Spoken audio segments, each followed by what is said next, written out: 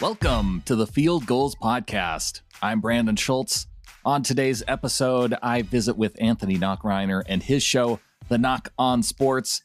Each week, I go on his show to recap the Seahawks game, look ahead to next week's game, but this is the bye week, so we are talking about the Seahawks and the Minnesota Vikings, also talking a little bit about the NFC West and how that's shaken out so far. We also give our Week 6 picks. So stay tuned for that. No injury report this week because the Seahawks have a bye week, so no need to talk about injuries until next week's show. But you're going to want to stay tuned for tomorrow's show on Friday. Tune in as I will be talking to Tyler Alson of Field Goals, his first appearance on the Field Goals Podcast. We're going to be talking about his latest article, which grades some of the moves the Seahawks made in free agency, the draft, as well as through trades in the offseason, and just how they're shaking out here through the first 5 weeks of the NFL season. So stay tuned for that. If you haven't subscribed already, sbnation.com/NFL podcasts. Get the episodes in your feed as soon as they come out. So without any more delay, here is my chat with Anthony on his show, The Knock on Sports.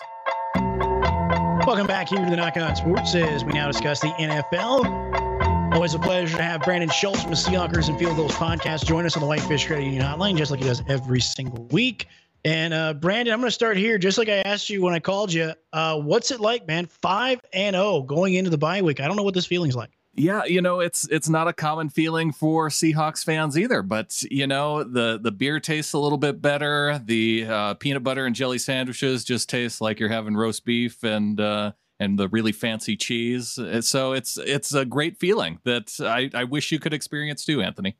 I was about to say, and this game was pretty close to you guys being 4-1 and giving Minnesota its second win. But once again, Russell Wilson with some magic at the end. This was a roller coaster of a game. Seahawks fans that I was watching the game with were feeling down at halftime a little bit. But we had to remind ourselves that, Russell Wilson is the quarterback of this team. And we've seen this in previous years. You go back to the 2013 Super Bowl season. There was a game against the Tampa Bay Bucks that year where they were down 3 touchdowns and ultimately able to come back, win in overtime. They were down to the Texans that same year, 17 points, I think, at halftime, able to come back, win in overtime. So, even in the good years, we see the Seahawks do these types of things where they just allow the team that they're playing to get out quickly. But I don't know if I've ever seen something quite like this game where they put 21 points on the board in such a short amount of time, but got out quickly, but then allowed the Vikings back in it and then gave us that last second victory. It was a wild game to watch, Anthony. Brandon, defensively, this team, again, touchdown just about every quarter, actually is every quarter here. But again, made things difficult for the Vikings. So let's just start there. What do you think about your defensive effort, considering the fact that you guys were only down 13-0, considering the fact your offense didn't score any points in that first half? Well, I think, in a big way, the Seahawks kind of owe their defense in this game for allowing to keep them in it. That you mentioned the 13 points in the first half. A big part of that was due to Shaquille Griffin with the pass defense on the throw to Adam Thielen right at the end of the first half that led to the field goal and kept it to 13-0 rather than to 17-0 that it could have been.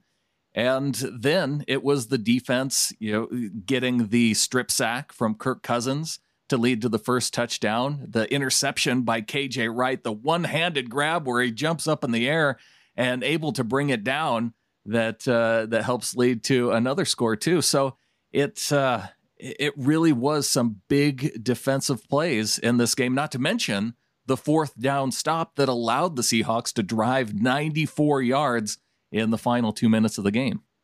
I have to ask though, Brandon, because I've seen that play. If Madison goes one other direction, and again, I know it's, if, ands, or buts, yeah. If this could have happened. But what did you think about that as you watched that play develop? Part of me was hopeful with the fact that I knew if they didn't make it, then the Seahawks, they had the opportunity to win the game in regulation. If they went for the field goal, then I just knew we were going to have to wait for overtime because you expect Russell Wilson to drive the field and get the 2-point conversion and send it into overtime. So really the worst option of the three was that they would pick up that first down. And the way that the Vikings were running it, nearly successful on every single play of that drive. He had Madison running for 25 yards to kick off the drive right after the Russell Wilson interception. So it seemed, I can understand why the Vikings were going to go for it, because they had so much success, not just on that drive, but throughout the game, whether it was Madison or Dalvin Cook. Brandon, has DK Metcalf overtaken Tyler Lockett as the number one receiver on this team? Well, in terms of Russell Wilson's eyes, maybe, but I still think when Russell is looking for some of those big plays, I think he may just have two number ones at this point, and it may depend on the defense of the opposition kind of picking their poison as to which one they want to try and slow down, because I guarantee you the more that teams start to put additional guys on DK Metcalf, we're going to start to see Tyler Lockett get more involved. So nothing makes me more happy than seeing DK Metcalf's emergence to allow Tyler Lockett to get back in this and continue to be the target that we've seen from him over the years too. So it's just really nice having both these players on the team. If they need one of them in a big moment, then I still trust Tyler Lockett's hands a little bit more, because as we saw on that second and goal where Metcalf, initially it was called a touchdown. The other official came in and said that he dropped the pass. Adam said on the Seahawks podcast this week that he's seen Golden Tate possess the ball in the end zone for a lot shorter of a time than that, and seen it called a touchdown. So it was an officiating call. I would have liked to see him hold on to it, but again, DK gets it on fourth down and gets the win. Brandon, it's interesting to go along with it, because we were talking about this last week, the abundance of weapons. We see Will Dissly catch a touchdown pass. A big shout out to the Montana man catching touchdown passes in Seattle. But at the same time, Greg Olsen was added to this team. Hollister made some great plays last year. Obviously, Will Dissly, healthy, can make plays from the tight end position. Haven't really heard much from Greg Olsen. Not saying that the Seahawks need to cut him or anything like that, but are you disappointed with what you've seen so far from Greg Olsen in the fact that he's not getting a lot? No, not at all. I think that what we've seen from Olsen in previous games, we've seen him come up big on some key third down plays where Russell Wilson had to get a first down. We even saw him on a key fourth down play, I believe, the previous week. So we've seen him in the key moments. I just don't think that he needs to be the productive 100-yard receiving game type Greg Olsen that he was with the Carolina Panthers. And we've seen him in the blocking game too. He was the one, along with Ethan Posick, who had key blocks on the backside of that Chris Carson 29-yard touchdown run. So if he can be involved in the passing game as much as he is, picking up big catches and getting, 5-6 catches for 60, 70 yards a game, I think that's right about where you would expect Russell Wilson, or you would expect Greg Olsen to be connecting with Russell Wilson, and then to be an impact player blocking as well. Brandon, obviously without Jamal Adams once again here, you go into the bye week here. How do you feel about this team? Do you feel like it's a chance for them to really kind of get healthy here? I know it's early, week 6. It's not, obviously, granted, it's not week 3, thank goodness. But at the same time, just this bye week coming at this point, how do you feel about it? Yeah, well, considering the injury to Jamal Adams, considering Quentin Dunbar, I'd like to see him back out there and healthy, because we've seen Trey Flowers be a little bit of a liability in coverage so far this season. There's some other players too that we haven't really talked about. Their second round pick, Darrell Taylor. He's a pass rusher that they could use. Rasheem Green has been out to this point in the season, and hoping that he gets back and healthy as well. So, have some reinforcements in the secondary, have some reinforcements on the defensive line. And, Philip Dorsett, who's a receiver that we still haven't seen yet this year, although considering the way David Moore's been playing and the rest of the receiving crew, I don't know if anybody's really missing Philip Dorsett at this point. Yeah, I was about to say, the way that receiving core is getting all its work done, I don't know. Yeah, we will actually see him, unless it's like Tampa Bay Buccaneers situation where your top 4 receivers are just about out, and then you might see him then for the Seahawks. Brandon Schultz joining us here on the Seahawkers and Field Goals podcast. Here's the deal, Brandon. I mean, another one that was interesting as well: San Francisco, Miami Miami absolutely tearing the doors off of San Francisco. You guys have a good lead going. Arizona, they looked a little bit better, obviously, going against the Jets, but it's the Jets. Yeah, weird. Yeah. Yeah, right. How do you feel about where things are stacking up right now as you guys get ready to start seeing those NFC West teams? I'm excited to play the Cardinals in the game coming up in 2 weeks. That'll be fun, and it'll be fun to play the 49ers too. I guess the one that I'm really curious about is how this team is going to show up against the LA Rams, because that has always been a battle between Seattle and LA, and they're looking like the second best team in the division. I kind of took issue, though, with, I think it was Adam Rank of the NFL.com who said that despite being 4-1, that the LA Rams were the best team in the NFC West. And man, for a team that just beat up on a bunch of NFC East teams and then lost to the Bills, that's awfully generous to give them the top spot in the NFC West. Brandon, you're going to unlock some NFC least discussion here, ranting. I will say this. I don't understand, especially the national guys. Okay, we were finally seeing everyone starting to make fun of the NFC least, which is fantastic. I think we need to be making fun of the NFC least more and more, especially considering how bad that division has been for the last couple of years. But with that being said, I don't understand this. Why do teams that are sitting at 4-1, like you just mentioned with the Rams and others that have seen these NFC least teams, good record, but nobody talks about it? It's like you guys have actually played some quality opponents. Like Minnesota, they're 1-4. But that could easily be a 2-2 football team. Not saying that they get the win against you guys. They played everybody close. They scored 30 or more points in almost all of those games that the Vikings have played. They're a good team. Yeah. And that's what I don't understand is why more people aren't looking into that is my biggest gripe, considering what the NFC East is like, 2-3 wins already. And that's because they played each other a couple times in the division already. Well, I think it has a lot to do with the fact that the NFL headquarters is in LA now. They love the Rams. They want that team to work. And so they just ignore the fact that they beat up on all of those NFC East teams. And it's disappointing that they don't pay attention to that. But I think it's all about hyping the Rams. Fair enough. Brandon Schultz from the Seahawks and Field Goals podcast joining us. Coming up next, we'll make our NFL picks.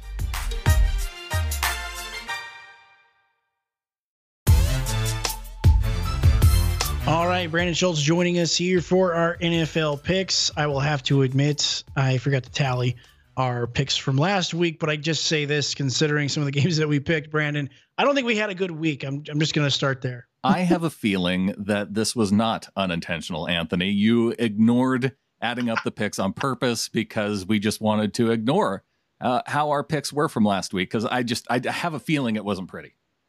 I was going to say, I do have at least going into last week, I had a 3-game lead on you. I kind of feel like that might have evaporated. Tampa Bay didn't deliver on Thursday Night Football, even though it looked promising when you and I were talking at this time last week. But yeah, you might have me on that one. Well, I think I picked Tampa on that. I should have gone the other way, knowing that you were going to pick the Bucs. I did think that they were going to beat the Bears, and they nearly did. If Tom Brady just doesn't forget, how many downs that he gets to play on any particular drive. Yeah, I know. It's we're gonna have to talk to him about making sure that he doesn't forget this week, because he can't forget this week against Green Bay. But we'll get into that game here in just a second. Houston at Tennessee. We had no Thursday Night Football, which is actually kind of weird. But no Thursday Night Football. Houston at Tennessee. Who do you got, Brandon? I am going to take Houston. I feel like this is going to be a letdown game after Tennessee is riding high, coming off that big win from from Tuesday. I'm a believer in the Titans after seeing what they did to the Bills. Again, I know it's strange playing on a Tuesday night, obviously, for the NFL, so maybe that had a part to play. I know Buffalo was also banged up a little bit. But Tennessee and Derrick Henry, man, they are, I think, for real. So I'm going to take the Titans here for this one. Denver at New England, another one that's we picked this game last week. So do we keep the same picks here, Brandon, or do we change it considering the fact it looks like Cam Newton might be playing? Cam should be back, and I think I was picking New England anyway. I am going to continue to pick New England. I like them to win by more than a touchdown in this game. All right, so we're both going to take New England. We're going to keep our picks the same. Cincinnati at Indianapolis. Who do you like? I like Indianapolis in this game. They struggled a bit, but I think that is Burrow, is he fully healthy? I think he is, but I'm going to take Indy anyway. Yeah, I was just going to say the same thing. I'm going to take Indianapolis as well. Their defense is good. They're playing pretty well, so I'm going to take them to beat Cincinnati. Atlanta at Minnesota here. Do you trust the Falcons now that they fired Dan Quinn? Does Minnesota finally catch a break? That's the kind of question I have here for this game, Brandon. Yeah, this is going to be a high-scoring game between two teams. I'm not fully on board that the Dan Quinn removal is going to turn things right around for Atlanta. I think Minnesota and their ground game, they have a legit team, and I think they're going to start turning things around there in Minnesota. And we go to the NFC least, the Washington football team at the New York Giants. This is an interesting game. I am going to go with the Giants, but I don't feel great about it. I'm taking the Washington football team with the upset. Alex Smith gets his first win. Ooh, you think he's going to be back in there? I thought they were going to go back to the other QB. Kyle Allen? Yeah, Kyle Allen. I thought I heard that. I mean, maybe he did. I'm just hoping that Alex Smith starts. I mean, I really wasn't paying attention. You need to see that full circle redemption story. We talked about it last week, how we didn't even think Alex Smith would get in the game, but we saw him out there. And fortunately, we don't get the storybook ending of him, just crushing the Rams in defeat. That would have been outstanding. That would have been fantastic. Baltimore at Philadelphia. Baltimore at Philadelphia. I am feeling Baltimore in that matchup. I don't know about Philadelphia, Anthony. It's another NFC least team. Why would I have to pick that game? Why would I pick Philly? I was about to say, I'm not picking Philly here. I think Carson Wentz gets way too much blame for the issues in Philadelphia. They have all kinds of issues on the offensive line, on defense. It's a mess. I don't know why Carson Wentz is catching all the flack and all the blame for this. Cleveland at Pittsburgh. 4-1. I think Pittsburgh's 5-0 at this point. Or no, I think they missed one. So I think they're 4-0, right? Because they got a bye week because of the Tennessee situation. But I am going to take the Steelers over the Browns, even though the Browns, they're looking good. They were the team that just beat Indy, and they seem to have this ground game figured out. Pairing that solid ground game with Baker Mayfield. But I think that Pittsburgh defense is just going to be a little bit too much for them to overcome, and Big Ben pulls out the win. Yeah, as I say, there's another game that I forgot that I lost. Cleveland beating Indianapolis. I think I got that one on you, but I think you got me on another one, so we probably finished even. Let's see here. I'm going to take Pittsburgh with you. Chicago at Carolina. Carolina is, with Mike Davis, I am really liking that Carolina team. Chicago 4-1. Are they legit? Oh, this is a tough game to pick. I'm going to go Carolina. What the heck? I'm going to go with Carolina as well, just because I don't like Chicago right now. My spite level for Chicago. 4-1 just seems like it's too, they shouldn't be 4-1, that Chicago team. They need to come back to earth. Yes, they really do. They really freaking do. Detroit at Jacksonville. This is going to be an interesting matchup. Detroit is a team that they're due for a win, I feel like. So, but it's hard to take anybody over the mustache, right? Put me down for Detroit. I like them to go on the road and get the win in Jacksonville. I'm going to take the mustache here. I'm going to once again put my faith in Gardner Minshew. I think this is a game that definitely is winnable for the Jaguars. So I got Jacksonville here. The New York Jets at the Miami Dolphins. I will take the Dolphins. I will not take the Jets, I don't think, for the rest of the year. I think I said it on the show last week that I wasn't going to take the Falcons for the rest of the year. I think I have to put the Jets in that same category. Question is, do the Jets win a game this year, do you think? I don't know if they do. They go 1-16. It kind of feels like a mess there in New York. If they do fire Gase and put in Greg Williams, I do think that they win at least one or two games. I know we're making our NFL picks, but this is, again, one of those things that really kind of irritates the crap out of me. Last week, we saw Dallas and New York in the 4:00 slot. Why is the New York Jets and the Miami Dolphins in the 4:00 slot in the afternoon? Why would they even broadcast it on TV? Just put them in a high school field somewhere out east, let them play the game, and just tell us what happens. Agreed. Obviously, this one's got a lot of eyes to it. Aaron Rodgers, Tom Brady. No shock to you, Brandon. You know where I'm going. You are going with the Bucks, so I will put my pick behind Aaron Rodgers. I do feel like this is kind of a coin flip game, but I'm curious to see if Tom Brady can pull it out and get the win. I'm kind of rooting for the Bucks in this situation, but in regard to pick 'em, I just don't think I can pass up an opportunity to maybe get a win over you here. What I'm really banking on here is Aaron Rodgers just plays like crap in Raymond James Stadium. So that's what I'm banking on here. Is that a historical thing that happens? Yeah, because I mean, he if you go back to 2010 or 2009, the Bucks were 0-8. They wore their creamsicles. Tampa Bay beat him then. You go back to a couple years later, he threw a couple picks, had a pick six. Tampa Bay won in that one when they were a bad football team as well. I think Aaron Rodgers did beat us the last time he was in Raymond James. But again, it's not like he always plays clean. It's always a hassle for him when he plays at Raymond James Stadium. Okay, well, I think maybe there's some value here in this discussion, Anthony, because they might be able to take this and bet accordingly with this matchup. You might have something on me here. We've also found out, though, why it's the Jets in Miami in the time slot. It's because everybody else is going to be watching the Green Bay Tampa game, which I'm looking forward to. I'm glad I'll be able to watch that on national TV. Sunday Night Football, LA Rams at San Francisco. I'm taking the Rams here, Brandon.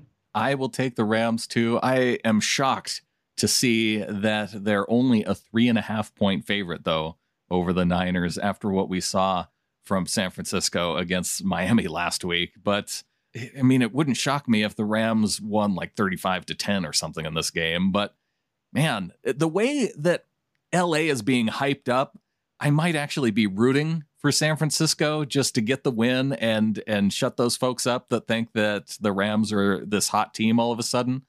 But I have to go with the Rams in terms of my pick. Well, and also, too, if San Francisco wins, that would also give you, what, a 2-game cushion in the division? Oh, yeah, I guess that would be nice, too. Going to Monday Night Football here, Arizona at Dallas on Monday Night Football. Who do you got? I am going to take the Cardinals, although I'm kind of rooting for Andy Dalton to get the win, and obviously it would be to the Seahawks' benefit as well for Arizona to lose. I just don't know with that Dallas defense. I think that Kyler Murray and their offense is going to be able to carve up that defense and put enough points up on the board to get the win. Monday Night Football, Kansas City at Buffalo was supposed to be the Thursday night game. Who do you got? I am waiting to hear who you're going to pick from Arizona and Dallas, and I will decide. Oh, I'm taking Arizona with you. Okay. Well, you didn't give me a whole lot of time to make up my mind between these two teams in Kansas City and Buffalo. This is a tough game to pick, and after, I guess, what we saw with Buffalo and Tennessee, I've got to go with the Chiefs in this game. I really kind of want to go Buffalo here. I really, really want to go with the Bills. Again, I was a little disheartened, but I don't think that was actually the Bills football team. I don't think that was anything of foretelling of what we're going to see going forward. I think this is going to be a good football team for the Bills. But man, it really is tough. I don't know. Do you see what the Raiders do and then try and copy the best you can? It feels like Andy Reid will probably have an adjustment there, but it is so tough to see Patrick Mahomes lose 2 weeks in a row. I just don't think it's going to happen. So I'm going to take the Chiefs as well. It does, but Buffalo, I think that they have a better defense than the Oakland Raiders. And I think they're also used to playing that style of football that the Raiders were able to implement to beat the Chiefs. So it wouldn't shock me if Buffalo got the win. The question for me, though, is Tre'Davious White back? Because he was out in that Tennessee game. So if he's back, that helps with them for the corner. Yeah, and Josh Norman has got his his ego hurt. So it'll be interesting to see if that shows up in the injury report this week. Have you seen, Brandon, the photoshops that have been done with Josh Norman? I mean, not all of them, because I feel like that's all that I've seen in my feed are the various the videos that have been photoshopped in from that particular moment. But yes, it's they're all good, and I will watch all of them. Tag me on Twitter at SeahawkersPod. If you don't think that I've seen it, send it to me, because I want this. I was about to say the favorite one I've seen so far is the one where they Photoshop Norman, like at the Fresh Prince of Bel-Air house, when Jazz used to get thrown out by Uncle Phil, they throw Josh Norman out. I have not seen that one, but I like the one with, where Josh Norman is the manager and the running back has the Karen hair. That's a good one. I like that. It was pretty good. That's fun. Those are good. There are plenty, and I'm sure you can all find them on social media. Le'Veon Bell of the Kansas City Chiefs as well. I don't know if he plays a whole lot this week, but I don't know. Let me ask you this question, Brandon. I know we got a few more minutes here, but do you think Le'Veon Bell actually moves the needle at all for the Chiefs? I was a little bit surprised that he is actually going there, considering with Edwards-Helaire, I thought that they were high on him, and I don't know. It kind of feels like a LaShawn McCoy signing at this point, and he didn't move the needle in KC, but we'll see. Andy Reid, I wouldn't, if he goes there and just blows up in Andy Reid's offense, it wouldn't shock me. Brandon Schultz from the Seahawks and Field Goals podcast. Brandon, if they want to catch the latest episodes of the podcast, how can they do that? Yeah, check out our latest episode of the Seahawkers podcast at seahawkerspodcast.com. Search for it in Apple, iTunes, wherever you get your podcasts. And a new episode of Field Goals coming tomorrow with Tyler Alson. You can subscribe to that at sbnation.com/NFL podcasts. Brandon, always a pleasure. Really appreciate the insight as well, my man. Looking forward to chatting with you again next week. Have a great rest of your night. Always appreciate you having me on, Anthony. Go Hawks.